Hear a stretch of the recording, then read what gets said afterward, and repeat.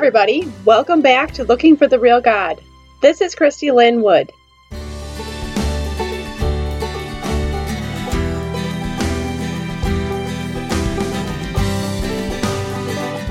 Today we're going to tackle the ideology of critical theory, also known as critical race theory, from the perspective of someone who has been in a cult.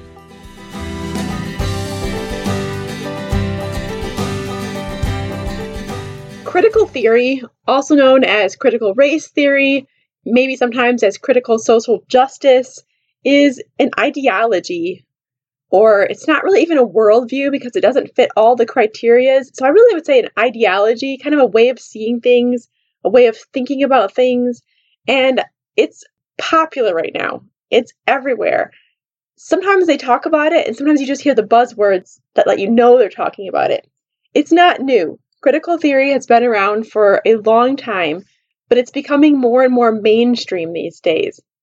And the buzzwords are getting more and more attention. And so things like anti-racist, systemic racism, white privilege, all those are buzzwords for this ideology of critical race theory. Now, I am not an expert at this, but I've been doing a lot of research and listening to a lot of people talk about this lately. And I just wanted to kind of come at it from my own perspective, just because as I've been listening to people talk about it, I'm like, gosh, this sounds really familiar. There are so many things about this ideology that just remind me of being in a cult. Like, there are some significant similarities. And so I just want to just talk about that with you guys today, because so often this wokeness, people just get sucked into it because we want to be nice and we want to be kind and we want to be smart. And so we just kind of get sucked into some of these things thinking, well, that sounds pretty normal. That sounds pretty good. Yeah, that's got to be right. But that's how people get sucked into a lot of things that aren't true. So let's just talk about this. What is critical race theory or critical theory? And like I said, I'm not an expert. I would point you to my cousin's podcast, actually. His name is Dan Freeborn, and he has a very fun podcast called Freeborn and Liberty. And it's basically talking about critical race theory in the higher education system. So what's happening in universities. And he interviews a lot of really interesting people with a wide variety of backgrounds and opinions and perspectives from both sides of political stuff and just from different sides of just the way they view things. It's super interesting. So I'll link that in the show notes. But just for the sake of today, what are some of the main points of critical theory? It's an interesting ideology. It's kind of shallow and yet very complex. And I love how people say that all the time on different things that I've listened to. They talk about that a lot. This is a shallow idea, but it's very complex. So it's basically this hierarchy of power. And it's all about power, and it's about oppression and people who are being oppressed. And so depending on your race, you automatically are at the top or the bottom of this hierarchy of power. White people have the most power, so they're at the top. And women, so white men would be first because men have more power than women. And then you've got women, and then you've got, in this little hierarchy going downward, you've got people who are people of color, minorities, women are down at the bottom. So especially if you're like a minority woman, people in the LGBTQ community would be kind of at the bottom of that hierarchy of power. So it's all about power. However, when you get to find out about people's stories and their voices and like their perspectives, that little pyramid gets flipped over.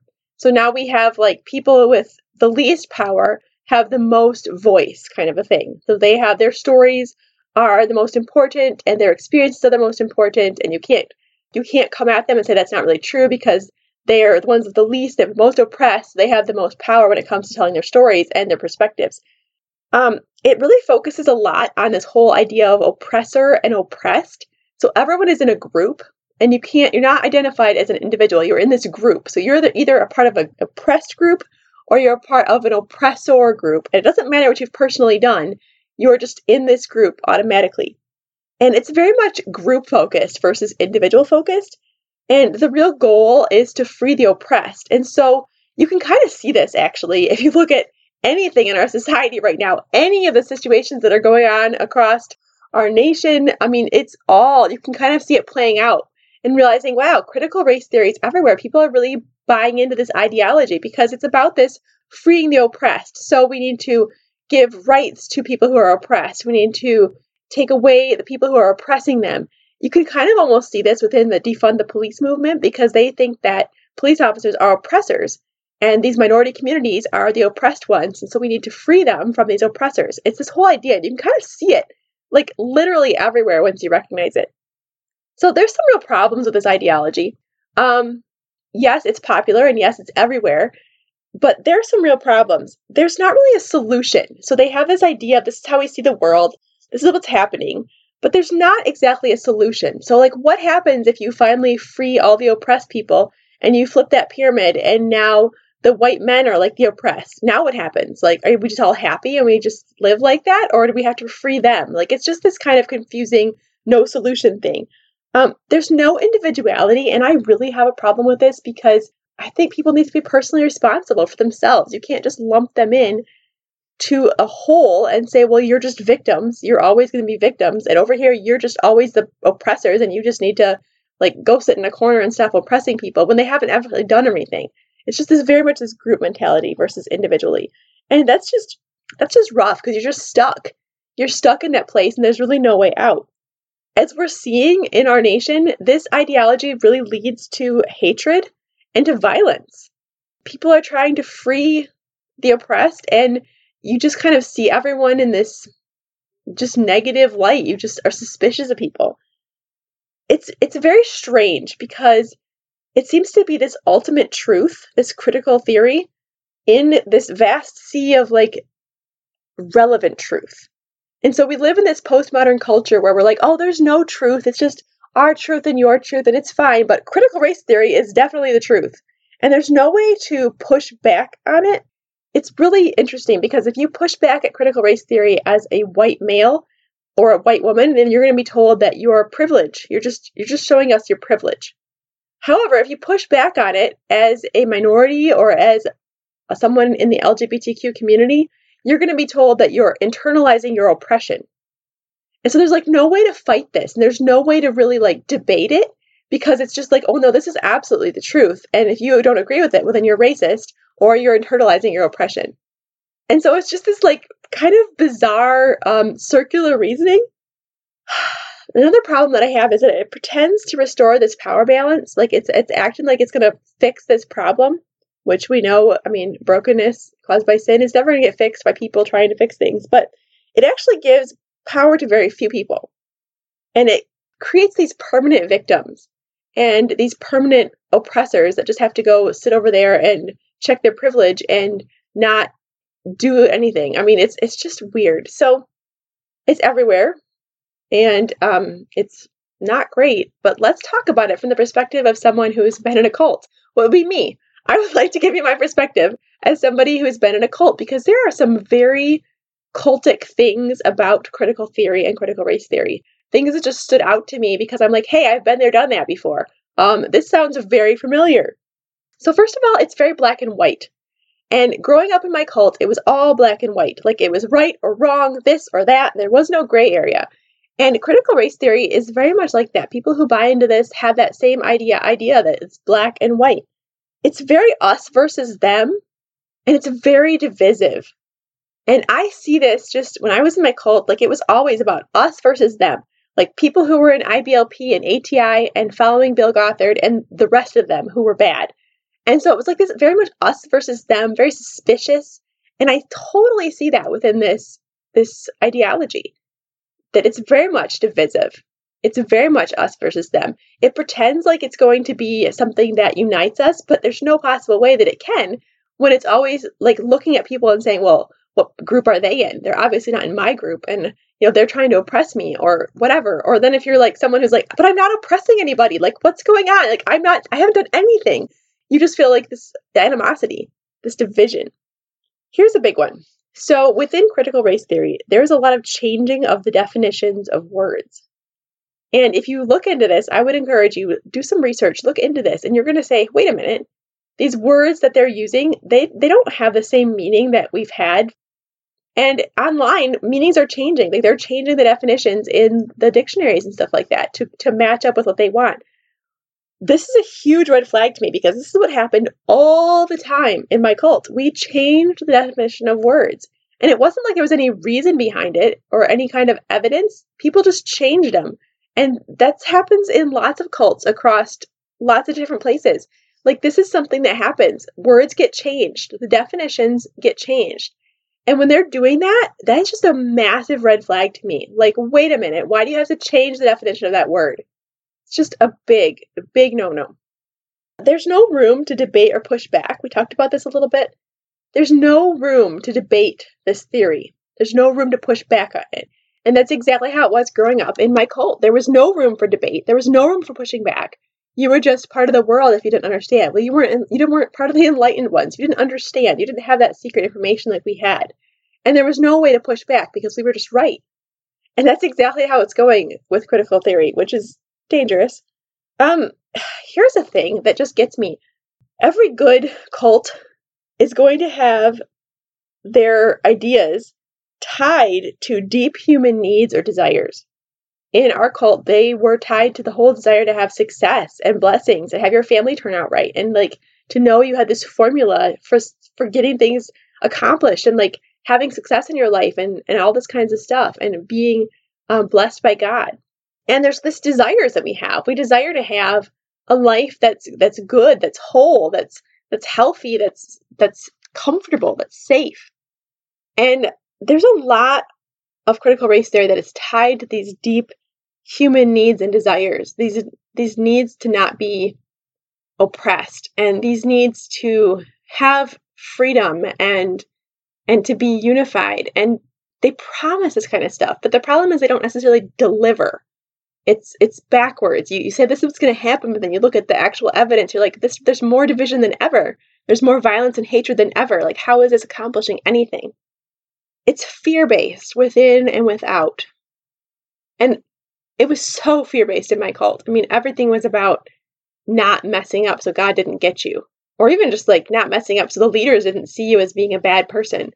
Or your parents. I mean, it was very much authoritarian and stuff like that. But critical race theory at its core is still fear-based because people are afraid to push back on it. They don't want to be labeled as a racist. They don't want to be canceled. And so there's this fear of pushing back on it. But I think there's some fear inside of it too, because you're like afraid. If you buy into this and you're afraid of being an oppressor or you're afraid of the oppressors, there's a lot of fear. And fear, as we talked about before, is a very powerful motivator. Like if you can make people afraid, they will do whatever you want. And so this is it's at the fear-based again. And I understand that, having been in a cult, I get that. Not based on evidence, yet enough truth to convince. This is totally what happened in my cult. It was just this twisted truth. None of the stuff that we were taught was really based on evidence. It wasn't based on biblical stuff. It wasn't good hermeneutics. But there was enough truth to convince us. It's like you just put this little sprinkling of truth on the top. People are like, oh yeah, that's true. And then they just buy into it.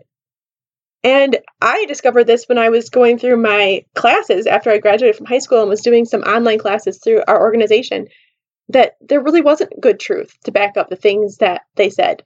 Like often you would look at one or 2 points and be like, well, yeah, that's true. But then the third and fourth point, you'd be like, that's not true. And by the fifth point, you were like, that's bogus. And critical race theory is very similar. There's so much truth that's just kind of sprinkled on top that you're like, well, yeah, that makes sense. Yeah, that is true. I mean, white people do seem to have more privilege than minorities. And there's enough truth sprinkled in there that you buy into it. And you're like, well, yeah, that sounds right. But then when you actually dig in, you're like, wait a minute, whoa, what's going on here? And so it's just dangerous. Any kind of a cult, any kind of a lies like that, it's going to have that. Just a little truth sprinkled in to suck you in and make you buy into the lies.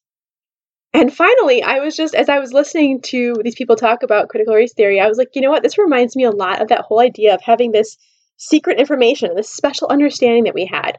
We were told that our leader, Bill Gothard, had this special understanding from God, that he had secret hidden wisdom. He would go away once a year and he would do these fasts with God. And he would supposedly come back with this hidden information and this secret stuff that he had discovered from God. And honestly, it reminds me so much of this whole idea of being woke. Like, we have the truth. We understand how it really is. The rest of the world doesn't get it, but we are special. We have this secret information. Guys, you know how I feel about everything, about life, about truth, about finding balance. I don't believe it's ever going to be in the extreme sides. Like, we're never going to find truth in the extreme sides. We're only ever going to find it in balance, in the middle, somewhere, understanding it as we seek to understand perspectives and people and God and the Bible and all of that kind of stuff. This world is broken.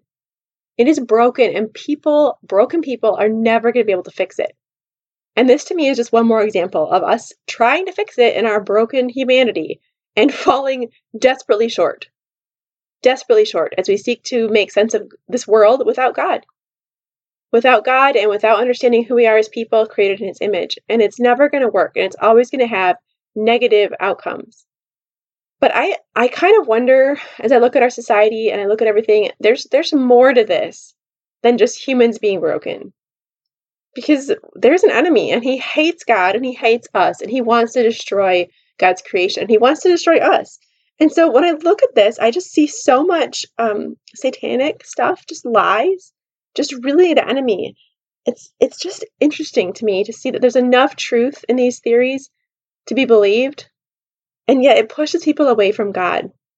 That is not just humans doing this. I mean, there is some spiritual darkness behind this. And not being individuals with personal responsibility, how in the world are we supposed to personally be responsible for our sin and realize, like, I can't do this. Like, I need help. I need a savior. If I'm just always blaming someone else, if I'm being a victim, if I'm just saying, well, it's not my fault, it's not my fault. Like, how are we ever going to recognize that we need Jesus? We are individuals who are sinners who need a savior. And Jesus is there for us. We just have to trust in him. But it's not going to be because we're part of a group. It's because each person is responsible for their own behaviors and their own choice. Are we going to choose to reject Jesus, or are we going to choose to accept him and take his gift of salvation? Like, that's an individual decision. That's a personal decision that has to happen. There is so much guilt and shame within critical theory. People using guilt and shame to try to motivate us. Like, that is never from God. Ever. Guilt and shame is not from God. And finally, when I look at the chaos and the division that's coming because of this ideology, that's what Satan wants. Like, that's what our enemy wants. He wants to divide us and destroy us. And there is so much division. There's so much chaos. There's so much violence and hatred. And there's not a way out by ourselves. We've got to have Jesus. We have to have help. We need a savior. We need someone bigger than us who can see from a bigger perspective and who can understand who we are as people, that we're all created in the image of God, and that he's made us unique and special and different, and that it's our responsibility to follow him and to love him and to accept the gift that he's given us. And yes, it's our responsibility to be kind to other people. Like I said, there's just enough truth in there to just make us feel like this might be the truth, but it's not. It's twisted. It's so twisted. So I would just encourage you guys, if you have not done any kind of research into critical race theory, go ahead and just do some research into that and to realize, like, it's not truth. Like, it sounds like truth. It seems like this might be good, but it's not. And it's got some serious red flags, especially as you look at it from a cultic perspective. We need truth. We need solid truth.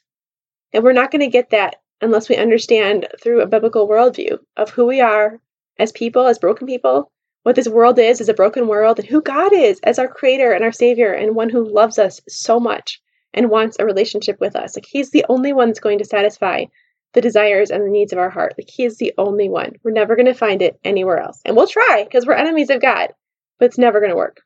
It's never going to work. Guys, I am going to take a break next week. So it's Memorial Weekend next week. So there'll be no podcast coming out next Sunday.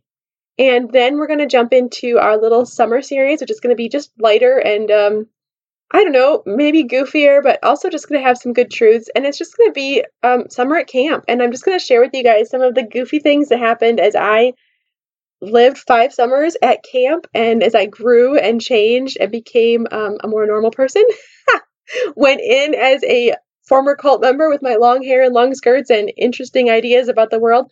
And then eventually, as I came out, more normal, and just as God grew and developed me, and as I was able to have those summers just to grow up and to change and to go through those developmental stages that I desperately needed to go through. So I think it'll be fun. I'm looking forward to it. They'll just be short, fun stuff every Sunday. But like I said, break next week, and then we'll be back at it in June. All right, you guys, thanks for listening. If you want to do me a huge favor, and if you enjoy this podcast and you want to leave me a review or even just like a 5-star or something like that, I don't know how, wherever you listen on your different listening devices, that would be awesome. Help other people find this podcast as well. And as always, until next time, keep searching. If you enjoyed this podcast, I would love to have you join me over on my website at ChristyLynnWood.com for more content, free resources, and opportunities to connect with a community of people who are looking for the real God.